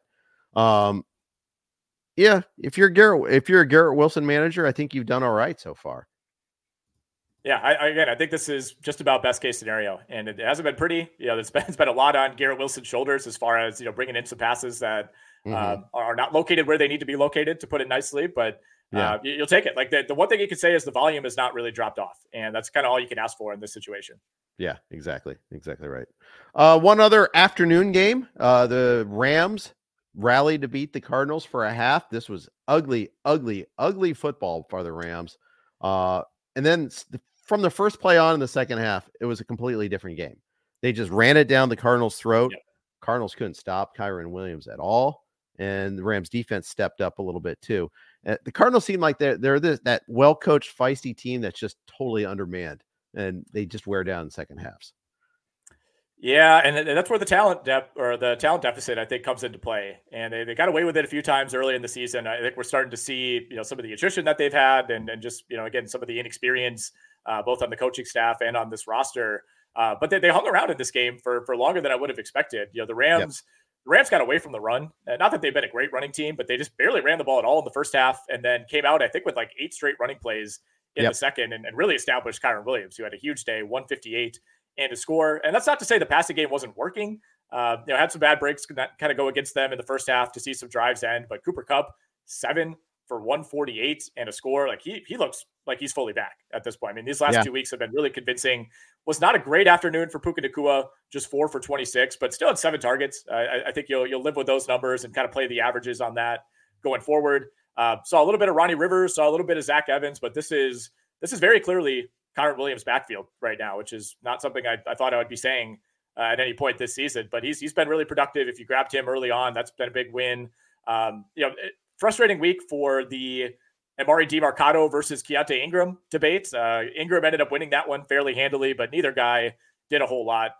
Ingram 10 for 40. We saw Demercado carry it only twice, and it was Ingram that had 2 receptions as well for 11 yards. So not a ton of production either way there, but if you had to choose one or the other, hopefully you went with Ingram. Yeah, well, Damian Williams parachuted in and had more carries than Demercado, and that was always fun. Yeah. A couple other notes here. Puka Nacua dropped a touchdown pass on the first drive. Would have changed his line, would have changed the flow of the game. They settled for a field goal on that drive. Obviously they were trailing for most of the first half. Kyren Williams got hurt at the end of the game, hurt his ankle a little bit. Ronnie Rivers got hurt in this game at the end, hurt his knee. So Zach Evans could be a good pickup this week. You might see him be the guy that is your leading ball carrier next week.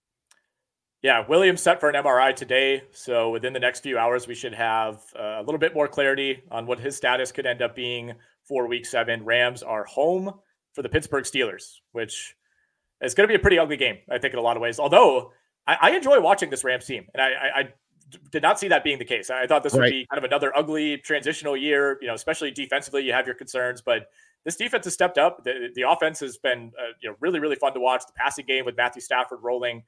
They're a somewhat dangerous team to me, and they're absolutely in the mix to make the playoffs. In the NFC, got the Steelers, they got the Cowboys, the Packers, the Seahawks, and the Cardinals again coming up over their next 5 games. So a few winnable games in that stretch, no question. Yeah, we're going to see a lot of black and gold in that stadium next week. Oh yes. Pittsburgh travels well, and Rams fans are willing to sell, so it's a good combo there. Let's hit up the night game here. This all-time instant classic between the Giants and the Bills. It was not the blowout that everybody was anticipating, not even remotely close to that. It was still an ugly game, a terrible game. But, if you're Buffalo, win's a win. For my survivor purposes, I really would have liked to have seen the Giants hang on to this one. Baffling end of half sequences, especially the end of the first half there. How do you hand the ball off there when you have no timeouts left? Audible to that. Tyrod Taylor played okay until that decision. Yeah, well, I'm glad you were able to see some of this. I saw you tweeted that you were going to be able to focus on the ALCS, which ended up being two TVs, my friend. That's what it's all about, baby. 2 TVs is the absolute minimum in the year 2023. I'll tell you that. I mean, this was just a horrific performance by the Bills, a game that they probably should have lost. And that play at the end of the first half loomed large. Brian Daboll was so upset that he couldn't even talk about it. I think they came out at halftime and the sideline reporter was like, yeah, I asked him. And he was like, respectfully, I can't do this right now. He was so upset with Tyrod Taylor. And it's not often that you see a coach just kind of outright blame a player, but I kind of empathize with Brian Daboll. I believe Brian Daboll that he did not say, hey, check into a run here with no timeouts and 7 seconds on the clock. I don't know what, to check into a run in that situation, you have to be obviously 100% sure that you're getting that touchdown. And it was blown up immediately. I think there was the Giants sideline was upset that I think a Bills player was kind of holding Saquon Barkley to the ground. It wasn't going to matter. You weren't going to be able to get the field goal unit out there, get a spike off. Really wasn't even close by the time they tried to get everybody lined up, and that was big. That would have been made it a 2-score game going into the half. Giants were getting the ball coming out of halftime as well. They ended up not doing anything on that drive, although they got into Buffalo territory, ended up taking a sack and having to punt in the Bills territory. But Buffalo, credit to them. Nothing really felt like they never got into a groove other than Stephon Diggs. He was kind of the only saving grace for this Bills offense, but they put together 2 back-to-back long touchdown drives, kind of shortened this game, which is not typically what you want if you're the team favored by 14.5. You want as many possessions as you can get. But, the way that this game flow was going, Buffalo just needed to settle down, stop turning the ball over. They had a pick. They had a fumble in the first half. They put together a 17-play, 10-minute touchdown drive in the third quarter, then put together a 12-play, 7-minute touchdown drive to ultimately go up 14-9. But after missing a field goal that would have made it an 8-point game, it got really dicey. And this came down to 2 plays at the goal line. Yeah, it really did. And, Giants had a chance at the end. Maybe penalty might have been missed on the Bills, possibly. There too. I thought it was a penalty, but I given the situation, I was okay. And I don't like saying that you should call it differently, based on game flow or based on time of where you are on the clock. But I felt like it was an okay no call. There was definitely some grabbing there, but it wasn't that egregious. Yeah. Agreed. I don't know. It depends on how the game was being reffed the entire game, right? To me, if it's been tightly officiated, let's call it Cleveland, San Francisco, for instance, then you got to call that there, right? If they've been letting them play a little bit, maybe not. This was more on the closer to the Cleveland, San Francisco standard. The combined 16 penalties in this game. Some key ones like Giants had a sack wiped out because of the whole body weight thing. I don't know. What do you think? All right, I think I cut out for a second there. So what was the question? Okay, so I was just saying sometimes it's how a game is being officiated matters a little bit too. There were 16 total penalties in this game. It wasn't quite Cleveland, San Francisco, but it was tight. But Giants had a penalty wiped out on a questionable roughing call, for instance, there. All right, I think Nick's internet is being a little shaky for him right now. So, anywho, I think we'll move on from this game. Quick. Sorry, say that again.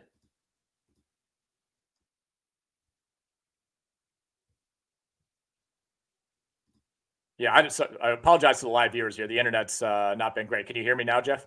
Yes, you're good now.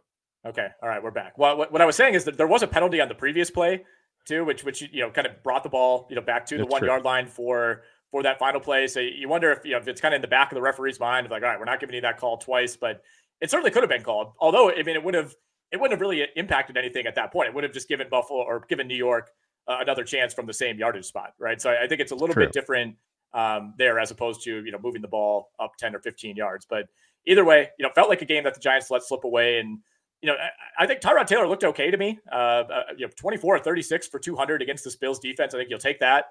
Not a great sign when Tyrod Taylor could basically come in off the street and play just as well, if not better, than the guy that you just gave a huge contract to. That to me is a bit concerning. Mobility wise, he's similar to Daniel Jones in some ways. So I get that. But this Giants season just continues to go off the rails. They're 1-5. They do have the Commanders, Jets, and Raiders coming up. So a chance to maybe build some momentum here. But this feels like a 4 to 5 win team at best. Yeah, and this was a Tyrod Taylor revenge game. It was this former team, the Bills, underrated. People didn't realize that. I didn't factor that into their projections. Sure. I like watching Jeff Feinberg and Pat Mayo when they do theirs, and Tim Anderson when they do their YouTube stream. And Jeff Feinberg always talks about first game for a substitute quarterback is good, and then after that, there's film on them and all that. So I feel like if Tyrod starts next week, it could be ugly. So we'll see about that. Anywho, let's talk about tonight's game real quick. You got the Cowboys against the Chargers. Chargers were my best bet. I thought they should be a 3-point favorite in this game. Instead, they're underdogs, or maybe I said it should be a pick 'em. I forgot what I said. Point is, I was strongly opposed, and I'm a fool maybe to bet on the Chargers because the chargering is usually fierce, but they get Eckler back tonight. I just feel like there's good vibes set up for the Chargers here. Yeah, we'll see on Justin Herbert's finger, right? It is his non-throwing hand, so I'm not super concerned about it. It's more about some of the smaller limitations. Is he comfortable getting under center? It's more so like, all right, if you're getting sacked, can you get the same grip on the ball to avoid a fumble, things like that. But getting Austin Eckler back is huge. This is a team that could not do anything on the ground without Austin Eckler, and I think he's still probably the best in the league at turning nothing into something, and Josh Kelly is kind of the opposite of that. So I see the Chargers love. I mean, they're down to 1.5 point dogs. I think it was as high as 2.5 earlier in the week, but this does feel like a kind of an obvious bounce back spot for Dallas. The question is, are they good enough to do it? Because, I think we could start to question the resume, and, the games in which they've looked great this season have come against some of the worst teams in the league, like the Giants and the Jets and New England Patriots. Yep. And, they struggled against Arizona. They look terrible against San Francisco. LA coming off of the bye. I think you have a long chance to scheme here. And we also have a coordinator revenge game with Kellen Moore going up against the Cowboys. So I don't like to factor that stuff too much into my evaluation. Like, is that part of it for you? Like Kellen Moore, wants to unleash some things against his former team? No. I joke about the revenge game. I don't think it's a thing. I don't think it's a real thing that much. Maybe there are instances where it could be, but for a coordinator, come on. I know like the Jets celebrated on behalf of Hackett against the Broncos, but it's not because of Hackett that they won. Let's not kid ourselves on this one here. Yeah. It's because Russell Wilson has an inexplicable fumble, for instance. I mean, that's more. Hackett had nothing to do with that. Maybe even taught him how to fumble that. I don't know. It's possible, but question from Z Money: do I start Joshua Palmer or Quentin Johnston because Palmer is questionable? I think coming out of the bye, you start Johnston anyhow. I firmly believe this is the time when these rookies kind of get their sea legs. They come back after the bye. They've installed some packages for them. I think you're going to see Johnston do more than Palmer. Yeah, we saw Palmer outsnap Johnston before the bye, 55-32. I do think we probably see that gap narrow a bit tonight. Like you said, coming out of the bye, like that's typically when you see a rookie wide receiver have a difference-making game. We saw it with JSN yesterday against Cincinnati. Took a big leap. So if it's going to happen for Quentin Johnston, this should be the spot. I think this Dallas secondary has looked significantly more exploitable since losing Trayvon Diggs. And for what it's worth on Palmer, I think he's going to play. I mean, the latest report is that he's expected to play. Technically still questionable, but I do think we see him out there. Mm-hmm. Johnson to me is a little bit riskier. I think there's more upside with Quentin Johnston, but I think if you're kind of trying to protect a lead in a league, I would maybe lean Josh Palmer. All right, there you have it. All right. That covers the whole slate. There is one other question here in the forum. I'll throw this to you real quick, Nick, before we sign off. Jimbo Fisher asks, Zach Moss and Jalen Waddle for Stephon Diggs in a PPR league. Moss might be losing more touches. Waddle, scores yesterday, and he's in a part of a great offense, but he's the number 2. And Diggs is obviously the number 1 for his team. I think I just want Stephon Diggs at this point. So, I think, obviously you don't feel great about parting ways with Moss, but I think his best days are pretty clearly behind him, barring an injury to Jonathan Taylor. We already saw, that snap share, basically closed to 50-50 this past week. So, if you look at it as you're trading a backup running back plus Jalen Waddle for Stephon Diggs, I think that's a pretty good deal. I mean, Diggs has gone, 4 straight weeks now, over 100 yards. He and A.J. Brown are the only receivers in the NFL who can say that. And, even these games where Buffalo's offenses look shaky, like he's been the one constant. So, I say go ahead, make that deal, get Stephon Diggs on your team. I agree. Because this might be the last week you can trade Moss as part of a significant plus too. Yes. So I go ahead and do it now. Yep. Don't wait. Let somebody use them for their bye week issues, and you get the best player in the deal in Diggs. So good concept there. Good question. All right. One last thing, Jeff, before we go out. We did just get an update on the Rams running back situation from Ian Rappaport. Good news on Kyren Williams, just a run-of-the-mill ankle sprain for him. He'll be questionable for week 7. Sounds like a true 50-50 as of now. Not looking so good for Ronnie Rivers. Grade 3 PCL sprain for him. So that'll knock him out for at least 4 to 5 weeks per Ian Rappaport. But good news overall on Kyren Williams. Still could be, could still see like one Zach Evans game. But no reason to panic if you're a Kyren Williams owner. Right. But if you are desperate for a running back this weekend by apocalypse, at least we know Evans is your target. So there you go. Yep. You get some definition there. All right. That will wrap up today's pod. Tomorrow we'll have more injury report news, and of course means more ability to kind of size up the free agent pool. Jake and Joe will be doing that for you. So make sure to tune in for that. Hit that subscribe button here if you're watching the stream on YouTube. Really appreciate you. That way you get notifications whenever we get ready to launch, and you can check us up on that, and it helps us out as well. So I appreciate you guys listening. Good luck in week 7. Take care.